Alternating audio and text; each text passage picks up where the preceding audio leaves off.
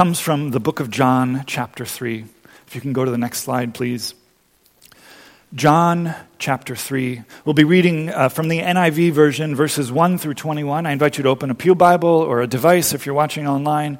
The words will also be on screen so you can follow along there. Now there was a Pharisee, a man named Nicodemus, who was a member of the Jewish ruling council.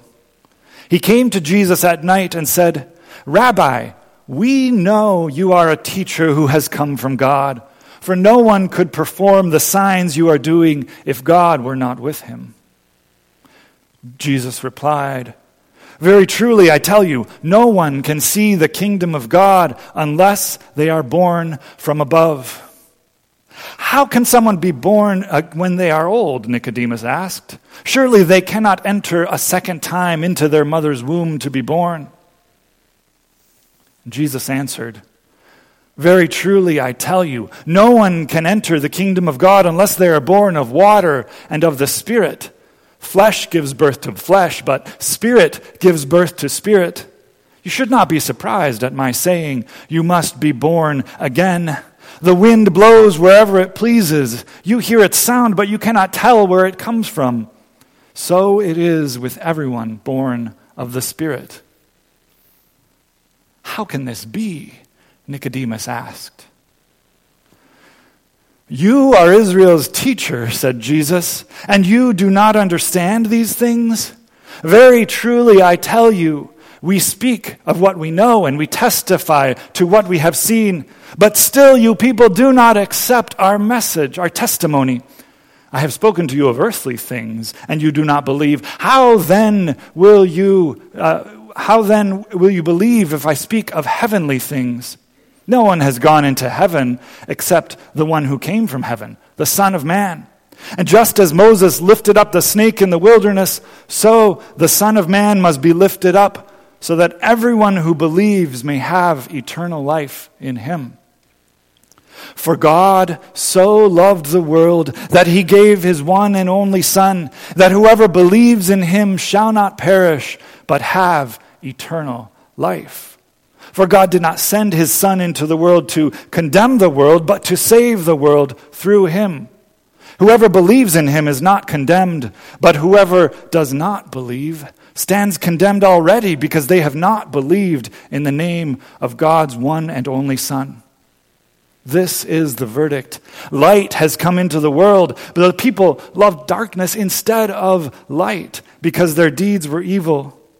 Everyone who does evil hates the light, and will not come into the light for fear that their deeds will be exposed.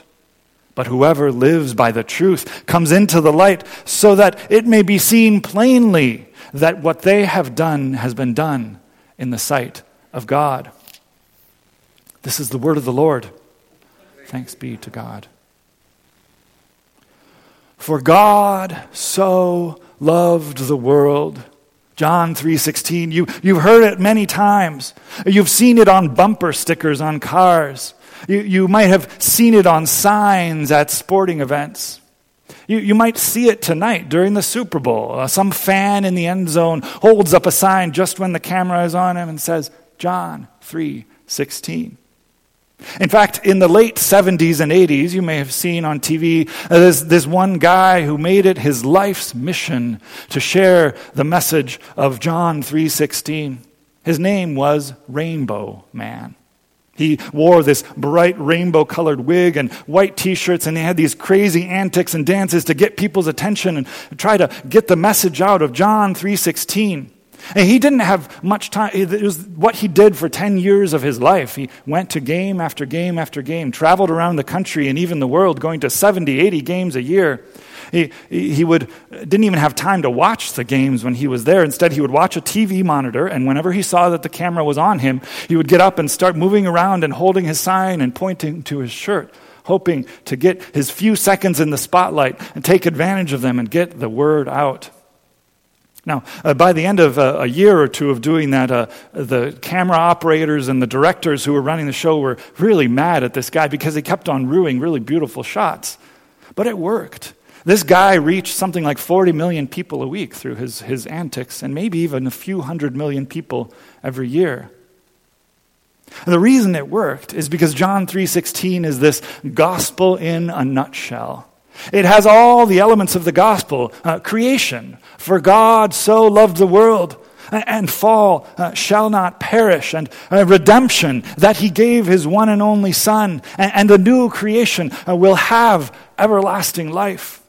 John 3:16, some people say it summarizes the whole gospel, the whole story of Scripture in a verse. And yet so many people out there hear John 3:16 alone, and they miss out on John 3:17 or John 3:1 through 21, because this gospel message is set in the middle of a story. It's this story of confusion and questions, a story of darkness and light, a story about a man named Nicodemus who comes at night to meet Jesus. And Nicodemus comes to Jesus in the dark, and he is this Pharisee, one of the chosen ones, or so they called themselves, the people set apart for God. He's also a member of the Jewish ruling council. He's important. He knows his scriptures. He knows the right people. He knows the right stuff. So why does he come to Jesus? And why does Jesus choose to reveal himself like this to Nicodemus? Well, unlike everyone else who's come to Jesus so far in John, he does not come with a question. You know, the disciples came to him and they said, "Where are you staying?" Or, "Can anything good come out of Nazareth?" But Nicodemus comes to Jesus with a statement. He comes to Jesus with Jesus all figured out, or so he thinks. He declares, "Rabbi, we know you are a teacher who comes from God." We know. See, Nicodemus might be coming at night, but he's part of this group of people who have this professional and personal interest in Jesus.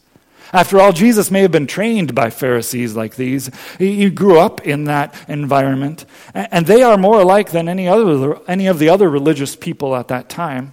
We know who you are, they're saying. They know him personally, but also they have this professional interest in Jesus. We are watching you. We have our eye on you, because they recognize that the signs Jesus is doing, the healings and the miracles, the water into wine and the people transformed, that those are proof that he comes from God. It's like that old rule of thumb about a prophet. If a prophet has a prophecy and it comes true, then that's a prophecy from God. If a prophet has a prophecy and it does not come true, then they are not from God. Well, prophets who do signs and wonders like Jesus are automatically approved by God, they're saying. So Jesus is good to go, they're saying. Yet, things don't quite add up, because they don't understand who Jesus is, and they don't understand why he is doing these signs.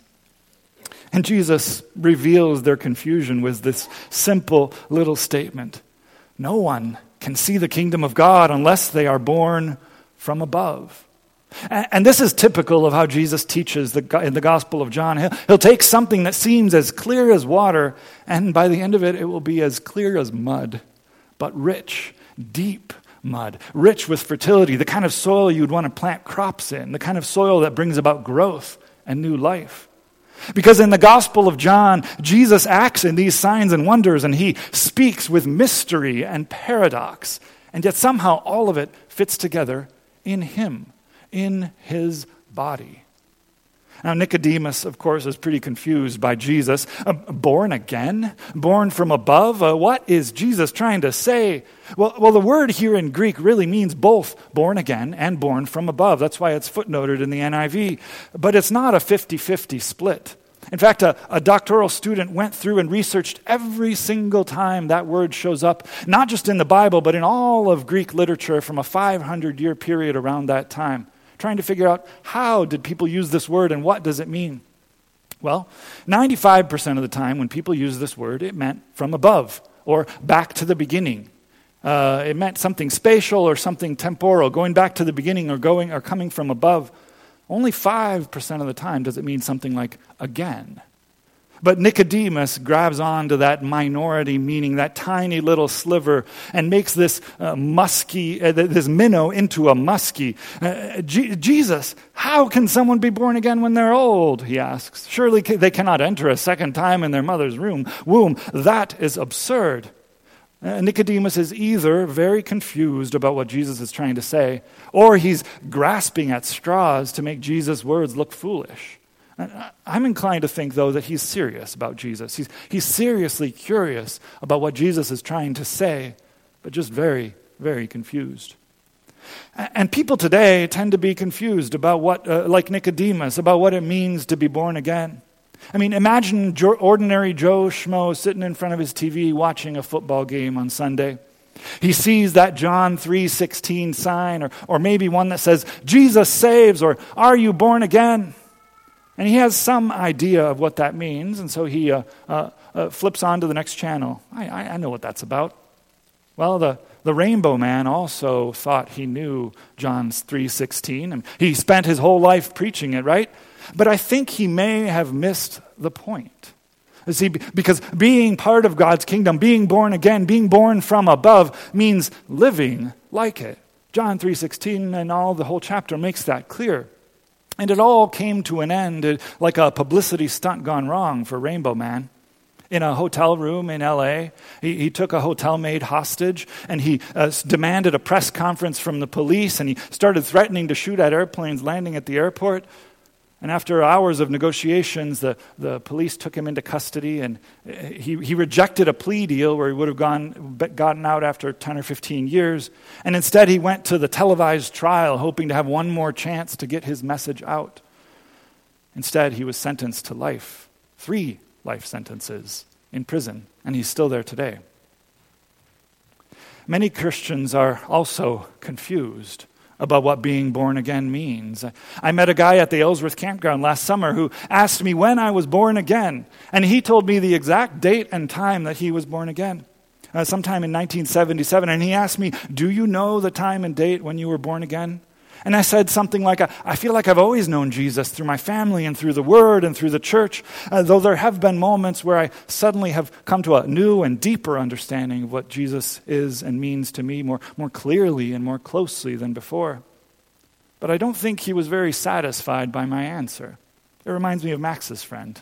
Max gave his testimony 2 weeks ago here, and he talked about a friend who has badgered him for years about this question, for decades even, right? And it's this friendly back and forth banter, but it carries an edge. Do you know when you are saved, he asks. I think it's a good question, but I think it's the wrong question, because it puts a little too much emphasis on our choosing and not enough on God's saving grace. Max's friend, like Nicodemus, may be a little confused about what it means to be born again or born from above. It's about being part of God's kingdom. It's about being part of God's way, God's life. It comes, as Jesus says, through baptism and the Spirit. It comes through God's action, not through human action. After all, who chooses to be born? Not the baby. No. The choice is made for them already. And the Spirit comes in like a wind blowing through our neatly stacked theological ideas and prayers and understanding of who God is and how He works. And the Spirit blows them every which way and turns our lives upside down. That's what God's rebirth into new life looks like in everyone who believes. It changes things. And for Jesus makes things even less clear as he continues to answer Nicodemus, because he says that being born again or born from above means you're born of water and the Spirit. Okay, that sounds like baptism and having the Spirit changing you and transforming your life, but it also means that you're part of God's kingdom, that flesh and spirit and wind blow wherever they please, and all this must be confusing to Nicodemus as it is to us. But Jesus is taking this idea of being born from above or born again as meaning one thing above all. It's about God's initiative. A baby can't decide when it's born. It can't choose to be born again. No, the decision is made for it. And the point is that God moves first. It's God's action that it makes new birth happen, not human choices or action. God does the important part, and it all happens through the waters of baptism and through the continual life-giving work of the Spirit within us. How can this be? How can this be? Nicodemus asks. And Jesus explains, for the third time, and he expects Nicodemus to understand this already. Don't you know the scriptures? You've studied them your whole life. How they all come together in the person of Jesus, in this Word made flesh who dwells among them. He gives witness. He is the witness. He testifies in his very body to God's truth. He reveals earthly reality and God's heavenly kingdom reality at the very same time. And he's doing what no one else can do but the Son of Man, the one who is God in the flesh. It only makes sense. None of this makes sense unless you look at Jesus. And that is why Jesus tells this strange story in verse 14 about snakes and Moses and the desert. Yes, snakes. Because way back in Leviticus, there's this event where the people of Israel complain to God about the manna. They say it's boring and it tastes bad. We want something different, God. And what they get instead are snakes. It's a punishment from God. And so the people of God cry out again to God and they say, save us from these poisonous snakes that are biting us. And so God told Moses to make a golden snake and raise it up on a pole, on a staff, high above the camp. And anyone who was bitten by a snake could look at this golden snake and live. It was God's power working through that snake that gave life. God's power saved them from death. And it's this strange story because we don't usually think of snakes as life-giving creatures. They're these scary, death-dealing, slithering serpents. We'd rather avoid them. But it is only by looking death in the face that we may live. It's only by, like the Son of Man lifted on a pole, like the snake, that we can turn and see him and live. Simply put, on the cross, Jesus defeats death by dying. Death loses its sting. Death is conquered and Christ is victorious over death. Of course, Nicodemus can't see this yet. He can only see Jesus in front of him, but he hasn't had the chance to see Jesus lifted up on the cross. But John and the disciples remember years later when they write this book, and they make sense of Jesus' words, and they believe. And that's where John 3:16 comes in. For God so loved the world. That means that God's story begins with love. God's love pours out into creation, and God's love redeems fallen creatures. That he gave his one and only Son. That God's gift is God's very own self. That whoever believes in him shall not be destroyed, because death has no power anymore, but have everlasting life. Because God's kingdom's way of life is the way of good and good upon good. That God's presence in the world is through his Son, the Word made flesh. And he brings life and salvation to the world, not death. And it is life for those who believe. And those who choose the way of death again and again will find its consequences bring them down to their own death. Jesus draws out this final contrast between light and dark, reminding us that Nicodemus came to Jesus in the dark. And it leaves us with this question about Nicodemus. Did he believe after talking to Jesus? Did he leave Jesus' presence with light, full of joy and clarity and understanding? Or does he leave in the dark, confused and questioning? Well, the simple answer is we don't know. John does not tell us anything about Nicodemus in this chapter, but we do know later in John, Nicodemus stands up for Jesus when the Pharisees are trying to accuse him without a fair trial. And after his death, Nicodemus is the one who comes at dusk before the coming Sabbath and takes Jesus' body down from the cross and prepares him for burial and puts him in his own tomb. He doesn't become a follower of Jesus right here, but maybe, just maybe, he believes. And I love that John 3:16 comes to us in the middle of this story about Nicodemus, because when it comes down to it, a lot of us are like him. You know, some of us may think we've got Jesus all figured out, and then Jesus surprises and confuses us. Rainbow Man certainly thought he did. Some of those listening may come from more of a spiritual but not religious background. You've got questions, but you're wary of those easy answers. You think maybe there's a God, but you're not quite sure about this person, Jesus. Well, here are his words in John 3, 1 through 21, and John 3:16, and John 3:17. Hear his word of life to you and believe. And some of us might not be quite ready to commit. Maybe you're watching online. Maybe you're in the dark. Maybe you're watching this much later and wondering, listening. And like Nicodemus, you come to Jesus in the dark and you wonder, is this the truth? Is this the one in whom I should trust and believe? And Jesus has a word for us. And in his commentary on the Gospel of John, Frederick Dale Bruner says, John 3:16 is all about the great and greatest importance of these words.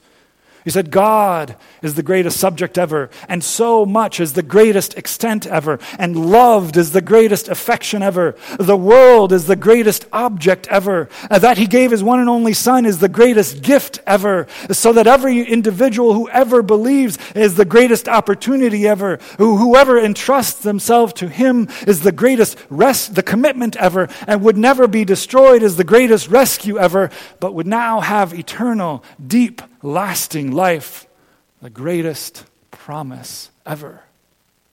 That's the gospel. And that, my friends, is worth believing, and it's worth doing. Because being born from above, being born again by water and the Spirit, it means living a life in God's kingdom ways.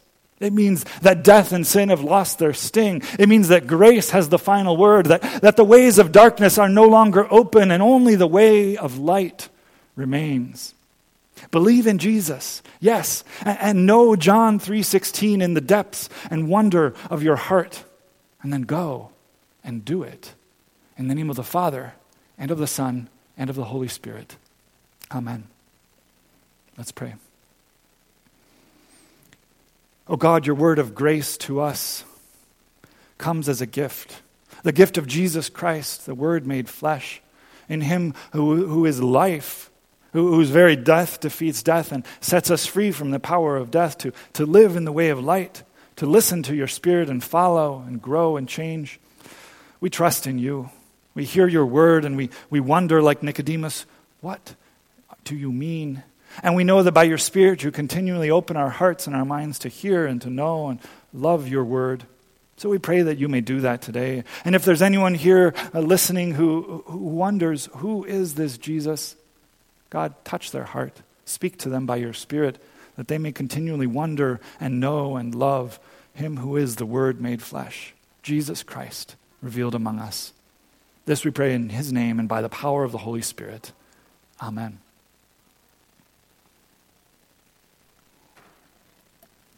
As we respond to the word, we'll sing a hymn.